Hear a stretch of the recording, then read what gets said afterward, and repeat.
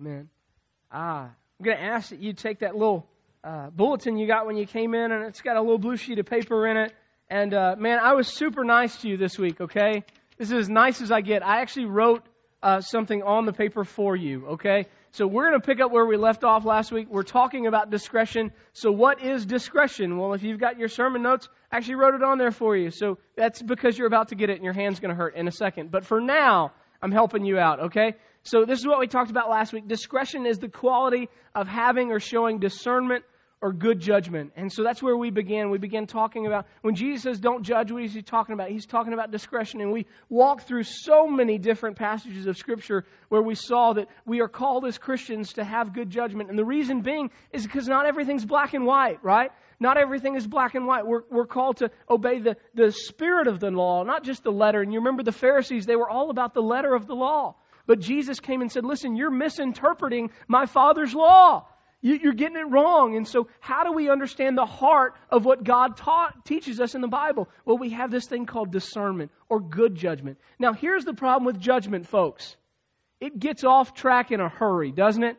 It gets off track in a hurry. And that's what Jesus was correcting last week. He says, listen, don't have bad judgment. Right? Don't be hypercritical. Don't have this spirit of self-righteous condemnation. Don't allow it to morph into this thing it's not supposed to be. Don't be unloving. And he taught us that, right? We looked through verse 1 and 2. Well, this morning, here's we look at verse 3 through 5. He's going to continue to expose what it means to have hypocritical judgment. But he's also going to start to reveal to us the type of judgment a Christian is supposed to have. And so we're going to get into that this week, and then we'll finish that type of judgment next week, okay? So we've got a lot going on all at the same time. Let's read God's Word together, if you don't mind. Matthew chapter 7, I'm going to read verse 1 through 6 as we look at this big umbrella, and then we'll focus in on verse 3 through 5. Jesus says, "Do not judge, or you too will be judged. For in the same way you judge others, you will be judged. And with the measure you use, it'll be measured to you. Why do you look at the speck of sawdust in your brother's eye and pay no attention to the plank in your own eye? How can you say to your brother, let me take the speck out of your eye, when all the time there's a plank in your own eye, you hypocrite? First take the plank out of your own eye, and then you will see clearly to remove the speck from your brother's eye. Do not give to dogs what is sacred. Do not throw your pearls to pigs. If you do, they may trample them under their feet and then turn and tear you to pieces." All right. 3 things I want to share with you about verse 3 through 5 this morning. Here's the first. I want you to see this morning that the hypocrite looks for the minor faults in others while looking past their own major faults. The hypocrite looks for the minor faults in others while looking past their own major faults. And that's really the summation of verse 3 through 5, isn't it? It says, listen, why do you look for this little tiny speck of sawdust in your brother's eye? Meanwhile, you've got this huge plank sticking out of yours. And the answer, of course, Jesus tells us, is because we are hypocrites. Right? That's what he says. Now, that's a real popular word in our world today, hypocrite. That's why people say they don't come to church, because we're all hypocrites. So maybe we should know what a hypocrite is, right?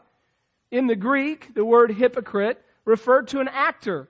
It referred to somebody that stood up on a stage and they played a role. Now, many times, back then all the actors were guys. Sorry, ladies, but they were all men. And so they would make these great big masks. And some of them would, they'd play ladies' roles. And they'd make this mask and they'd paint it up and have whatever was on it. And then they would stand there and they would play this role in front of everybody. And, of course, behind the mask, they were someone entirely different. They were acting. Now, guys, that's the word picture when we come here.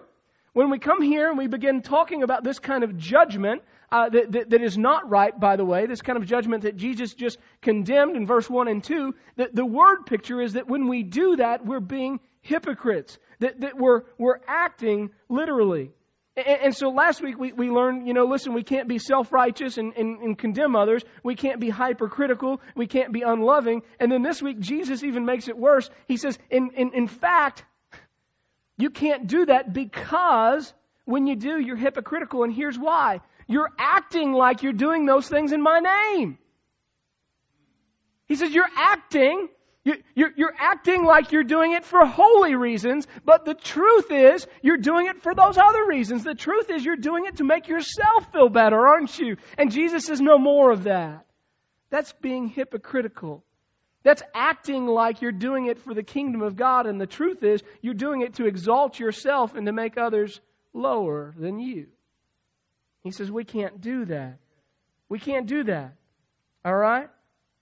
That's the essence of it. That's what hypocrisy is. It's an act. It's a sham. The hypocrite looks for the minor faults in others while looking past their own major faults. They act like they don't have anything wrong, right? That's the essence of it. But I want you to look at that for a second, because there's more to that first principle. It says the hypocrite looks for the minor faults in others while looking past their own major faults. Notice those two words, minor and major. Now, here's the deal. Popular theology today would tell you that all sins are equal, right? You've heard that before. That's popular theology. All sins are equal. They are all the same. And in a sense, that's accurate in the fact that all sins separate us from God, and all sins make us an object of God's wrath. Okay?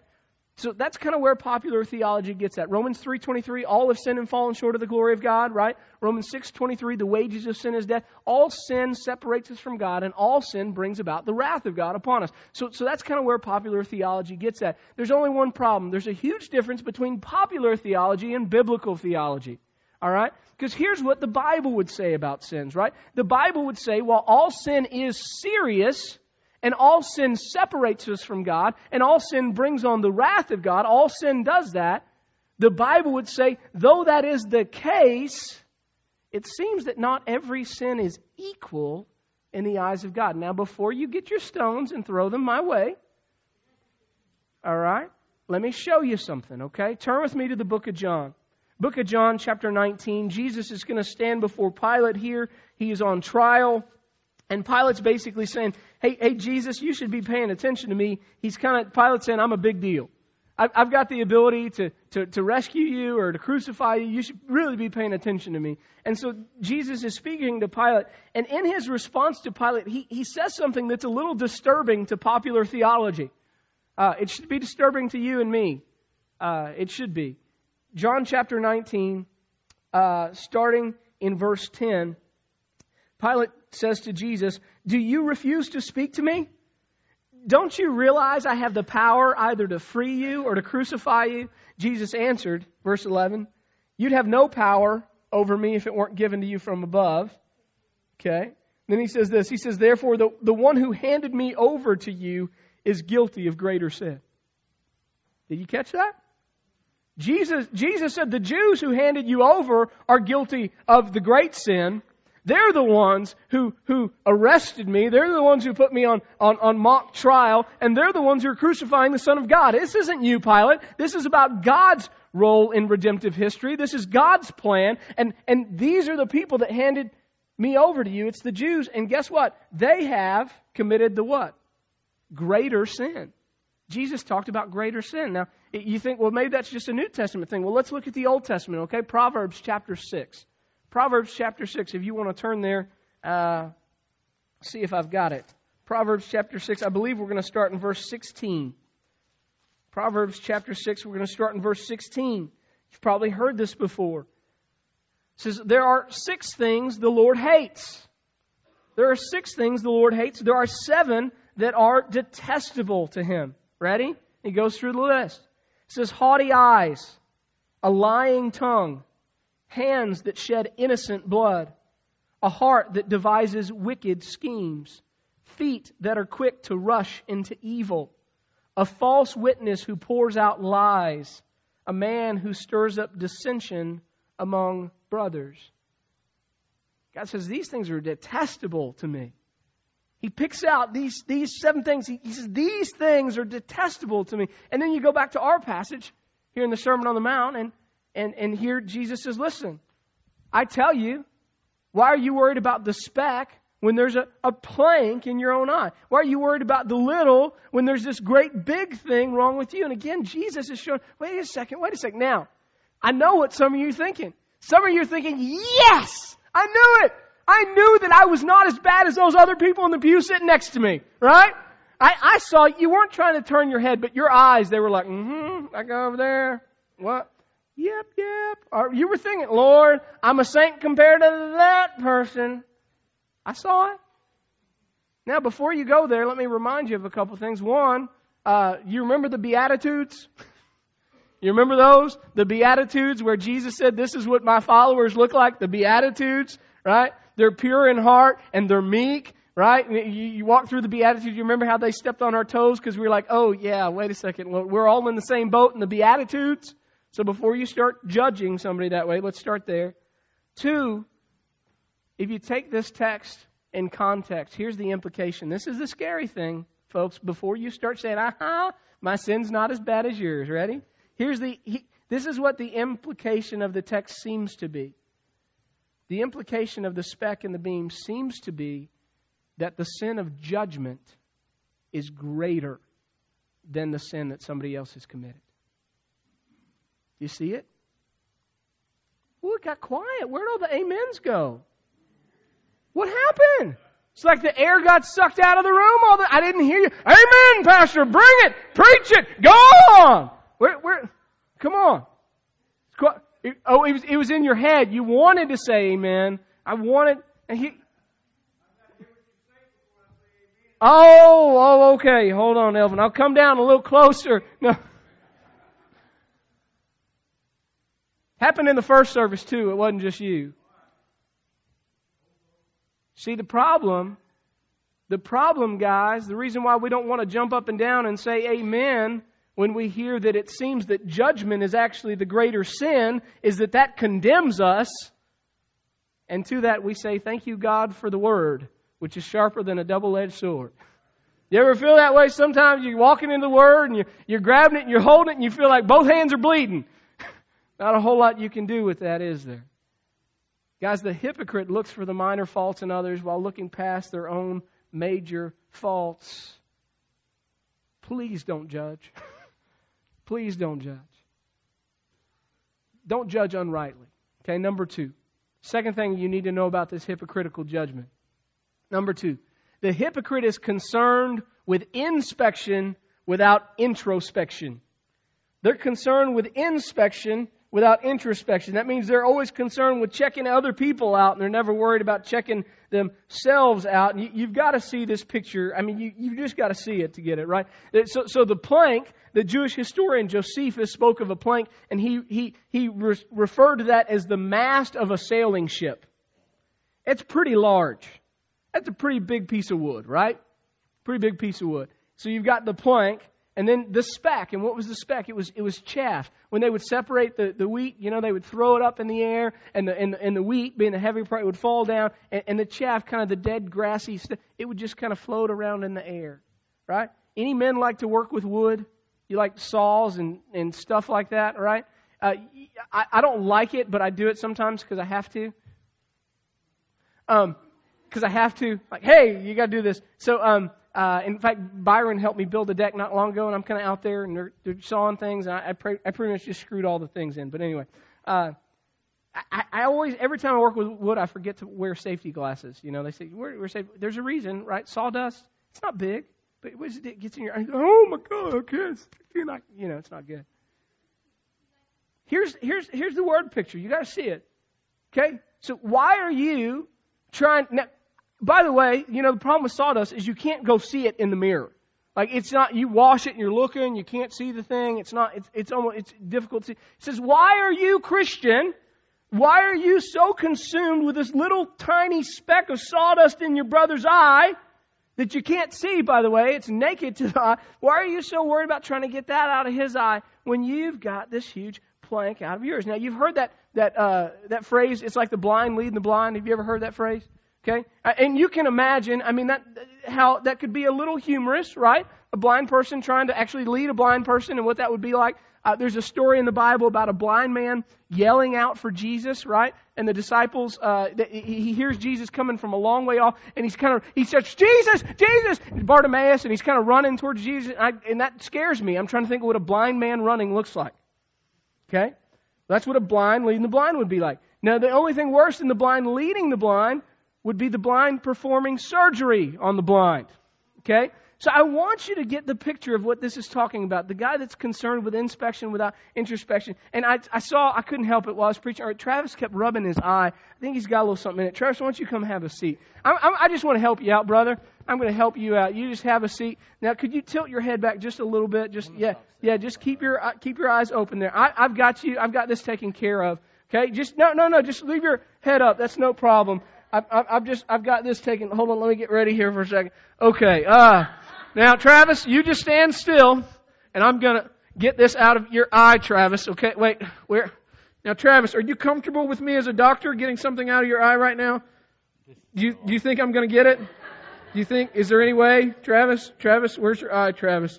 Travis! Okay. All right, now listen. You may think that's a little bit, this is odd, isn't it? It's a little awkward. You can go sit down, Travis. You want to go move the chair? Because I can't really see very well right now. So here's the plank, man. And this is what Scripture says. The Scripture says that as Christians, that often what we do is we're so concerned with other people. And we're judging them wrongly in this hypocritical kind of judgment where we're still wearing the mask, acting like everything is okay. And yet we're so concerned with them that we're literally walking around with like a 2x4. This isn't a 2x4, but it's close. We're walking around with this huge plank sticking out of our own eye. And that's the kind of imagery that it shows. We're so concerned with other people, but we're never actually willing to look in the mirror and see our own sin. That's what it's talking about, okay? Now, when we're that way, friends, when we are that way, the Bible says that's hypocrisy. Okay? That's hypocrisy. So let's not do that.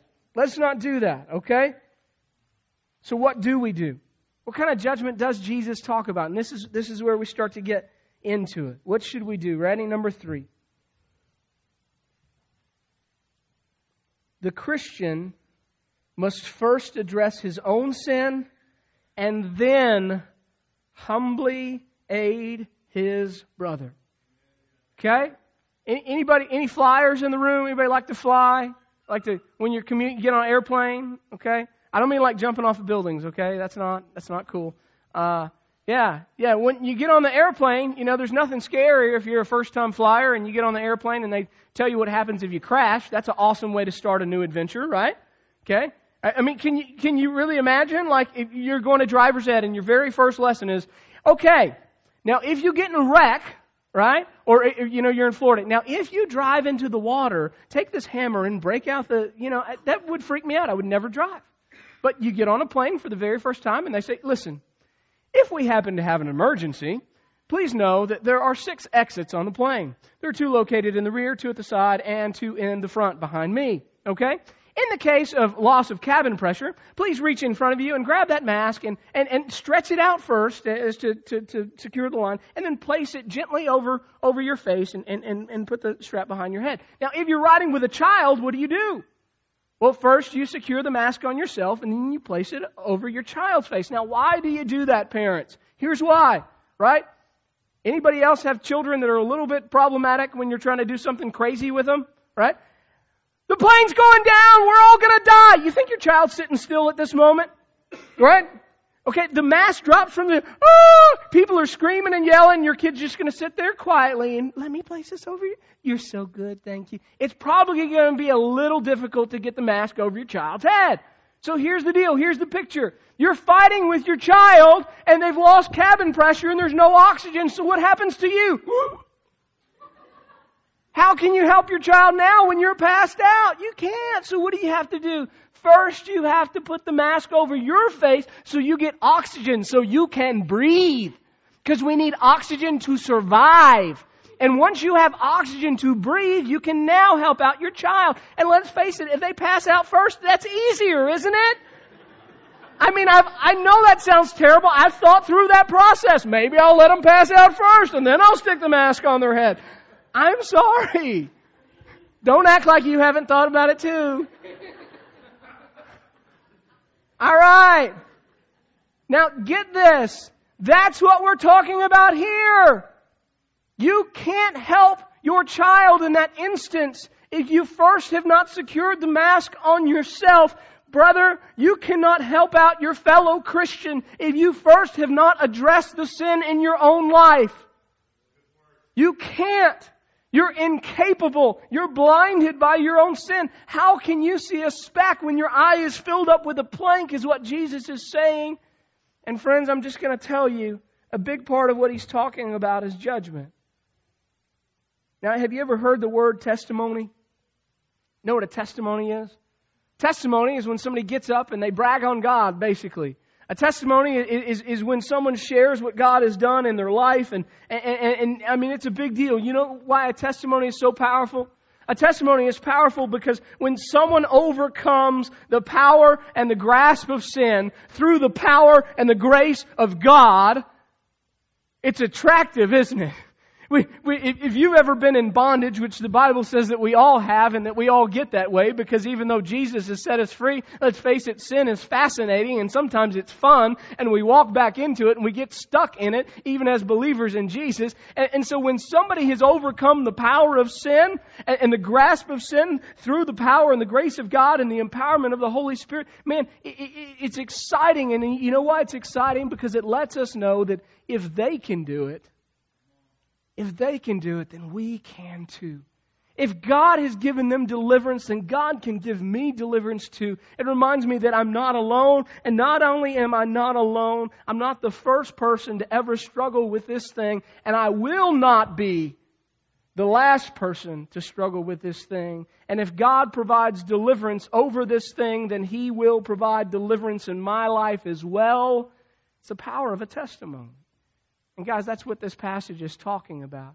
It's saying, listen, before you go take care of your brother, make sure that this has been taken care of in your life. Now, there's some things within this that we need to cover. I'm watching the time. Here's your little mini sermonette in the sermon, okay? There's 3 things this principle teaches us, right? And here's the first. Number 1, it reminds us that Christians are called to help their brothers. We are. Now, iron sharpens iron. That's what the Bible says. Now, many people have gone to this verse and they say, well, you know what? If I don't have every sin in my life taken care of, then how can I ever help out my brother? Well, I'm pretty sure a testimony is how God delivered you from an area of sin in your life, right? Now, that's not to say that you're not constantly coming under the guidance of the Holy Spirit. God, what can I remove? But hear me, right? If you're a gossip and God has freed you from the power of gossip, and you know somebody else in your life that's a gossip, then you go share with that person. Brother, I used to struggle with that. Maybe it's your anger, right? And you've just got this hot temper that goes off all the time. But there's another man that had that same problem till the Holy Spirit got a hold of him and changed him. And so when you share with somebody, maybe it's your mouth and the things that come out of it. Maybe it's lying, I mean, you just go through the list. Maybe it's lust. I mean, you can think through what men and women might struggle with. So when somebody's overcome that, when we've overcome that, we're the person to talk to them, right? When we've been healed, we're the person to go talk to them about what it looks like to be healed. And so you have to understand, this passage doesn't mean don't ever talk to your brother. That's not what it means. We're actually called to help our brothers and encourage our brothers. We'll talk about how in a second. Number 2, means that there's a prerequisite to helping your brother. This is where we fail. You know what a prerequisite is? It's just something that comes in front of something else, right? Okay, I remember college. I hated prerequisites in college. Anybody else? And you know why I hated them? The scheduler never called me and asked me what would work best for me. They never did that. And at 18, I thought the world revolved around me. But the office never called and said, Jason, I wonder what schedule would work best for you. Are you ready to take this class? Now, they had a counselor that could have told me what was going to be offered, but that would have required me bowing down to someone else instead of them coming and serving me at the age of 18. Anyway, I hated prereqs. I hated them. But you know what? There was always a reason that you had a prereq, wasn't there? The reason you had a prerequisite was because there was something in that class that you were going to learn. There was something in that class that was going to change you so that you would be prepared in that next class, right? The same is true with helping our brothers. If we're going to help our brothers, we have to have learned ourselves so that we can share the knowledge. You follow me? So there's a prerequisite to helping your brother. You need to understand that. And finally, last one. Helping our brother must always be done in humility and love. Here is the difference. Ready? This is the big difference. The difference between serving your brother out of hypocrisy, or as Jesus calls it, the hypocrite. Here's the hypocrite's aim. The hypocrite always wants to uncover. You just write that down. The hypocrite always seeks to uncover. That's what they do, right? I mean, you've been around this before. You ever know somebody like this? You're walking down the street with somebody, and here comes this super sweet couple, right? Or this sweet lady with her kids goes walking past you in the grocery store, and you're with a friend, and what does the friend say? Oh, well, you know that she got pregnant before she got married, right? Oh, well, gee, no, I didn't. Or you see this really sweet couple, sitting in church and they're kind of holding hands, been married for 52 years, and then somebody just goes up and whispers in your ear, well, you know that's not her first husband? No, I didn't. Hey, you know that lady, she's got the secret spaghetti in the church that everybody loves. Do you know that she uses ragu? Did you know that?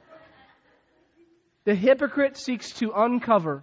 They always want to bring it out into the light. That's their goal. Now, why do they want to bring it out into the light? Because when sin is exposed, they feel better about themselves. They take the people that other people think highly of and they look for something wrong in their life. They bring it into the light. They expose it. See, they're not that good. Look at me. I'm pretty good. Okay? Now, and Jesus would tell you, by the way, if you like to do this, just get prepared because it's probably coming back at you soon. Okay? So here's the difference. That's the hypocrite. Here's how the Christian is supposed to handle it. Ready? It's very different. The Christian isn't called to uncover. The Christian is called to actually do the opposite. Do you know what 1 Peter 4:8 says? Get this. 1 Peter 4:8. It says, love each other deeply. Get this. Because love covers a multitude of sins. That's what love does. We spent all last week doing homework. 1 Corinthians 13. I am patient. I am kind. I do not envy. I do not boast. I keep no record of wrongs. Why are we doing that? Because we need to be loving. What does the Christian brother do? They go to somebody that's struggling in love. I don't go to them seeking to uncover all of their sin and make it known to every man that's ever walked the face of the planet. But I go to them seeking privately to help them cover their sin with the grace and love of the gospel of Jesus Christ. That's what I seek to do. And it's radically different than anything else. Somebody that comes to you, love, comes to you with a testimony. They come to you seeking to share what God has done in their life and how God has covered them with His grace. That's what they come to do. They come to you and say, listen, brother, I wanted to tell you a story, and that story's about me. There was a time that I struggled with doubt. There was a time that I struggled with fear. There was a time that I struggled. And they tell you their story. And they talk to you about how God was greater than that sin and that struggle. And how God covered them. And then they call you up in encouragement and say, brother, I'm here to tell you that if God can do it for a sinner like me, then He can certainly do it for you. They seek to cover. It's completely different, isn't it? It's completely different. Now, if that's the kind of introspection and inspection, that's the kind of love covering that the gospel calls us to, then what do we need to do as sinners that walk through the doors that struggle with judgment? I'm probably the only one of those, right? Just me? Anybody else? Anybody else walk through the doors this morning struggling as a judge of other people? Come on, really? Don't make me stand in judgment of all you liars, all right? I love you. Okay, so we struggle. So what do we do? 3 things, okay? And this is for me, and if it's helpful to you, God bless you, right? This is what God's calling me to this week, okay? Number 1, take off the mask. Okay? Hypocrisy is about an actor standing up on stage, wearing a mask, okay? And here's our act, Christians. Here's our act. Our act is all in the name of Jesus. That's our act. Oh, well, I'm just speaking the truth in love. That's your act. No, you're not speaking the truth in love. You're tearing somebody down in the name of Jesus so that you can feel better about your sinful self. Okay? That's it. That's your act. Take off your mask, brother. Look yourself. By the way, when you're wearing a mask, you put on a mask and you look in the mirror, you're always like, that's a pretty good looking mask, right? It never really affects you. You take off a mask and you stare yourself in the mirror, all of a sudden you see the man or the woman that God's created you to be, and it's a little heavier. Take off your mask, look at yourself in the mirror and confess, God, I am sinful and I struggle here, and I'm still struggling with my identity in you, Jesus, and because I'm not firmed up in my identity in Christ, I seek to tear others down so I can feel better about myself. I don't understand that you have made me beautiful the way that you made me, that you have created me in your image, and that's what gives me glory. It's because of you. That's what gives me worth, is because of you. And if you don't have worth in Jesus, then you've got nothing. And if you've got nothing, then you're going to seek to pull others down into nothing so that you can feel better about your something. And so this is what we do. We got to take off the mask and we admit to God, God, I'm struggling with this thing. I've been doing it. It's not right. And worst of all, I'm doing it. I'm masquerading in your name. That is bad. That's bad. That's the first step. The second step. Once you get off the mask, you got to pull out the plank. You got to. Now listen, there may be a secret sin or struggle that you've been struggling with, and today is the day, right? Today is the day you need to let loose. You need to let go, okay? But I think for many of us, that plank, I'm just going to be honest contextually, I think for many of us it's this judgment thing. And we need to come before God right now and say, God, I've been doing it for so long, I almost don't know how to stop. I almost don't know how to stop. I need you, the great physician, to yank this sucker out. I'm done with it. I'm tired of it, okay? We've got to do that. And here's the last one. Ready? Once we've done those two things, then we will be ready to go help the people that need help. Iron sharpens iron. Man, I was thinking the other day, my mom can't remember how old I am. Any of you other mothers out there like that? I was at my mom's yesterday. She was saying, I'm 36. I was like, I love your math, Mama. But I think it's just because she doesn't want to be a year older. Anyway. You know, as a 37-year-old man that got saved when he was 20, that wasn't raised in the church, that didn't have a father in the home, I can tell you as a 37-year-old man, I still am looking for examples in life of who to pattern myself after. And I constantly have to go back to Scripture and try to look at Jesus, but yet I know that Jesus wasn't a father. And what I'm missing in my life are godly men that have been fathers and great husbands and have been married for 50 years. But it's so rare to find them. It's so rare to find them. But that's one of the things I need. I need men in my life that have been there and they've been in the pits and they've been through the trial and they've been through the struggle, and yet they're surviving by the grace of God. And that's what I need in my life. What about you? What do you need in your life? Because if you need it in your life, the chances are there's somebody else in this room that has a very similar need in their life. And here's the problem. If we don't stop this junk, we're never going to be able to help each other.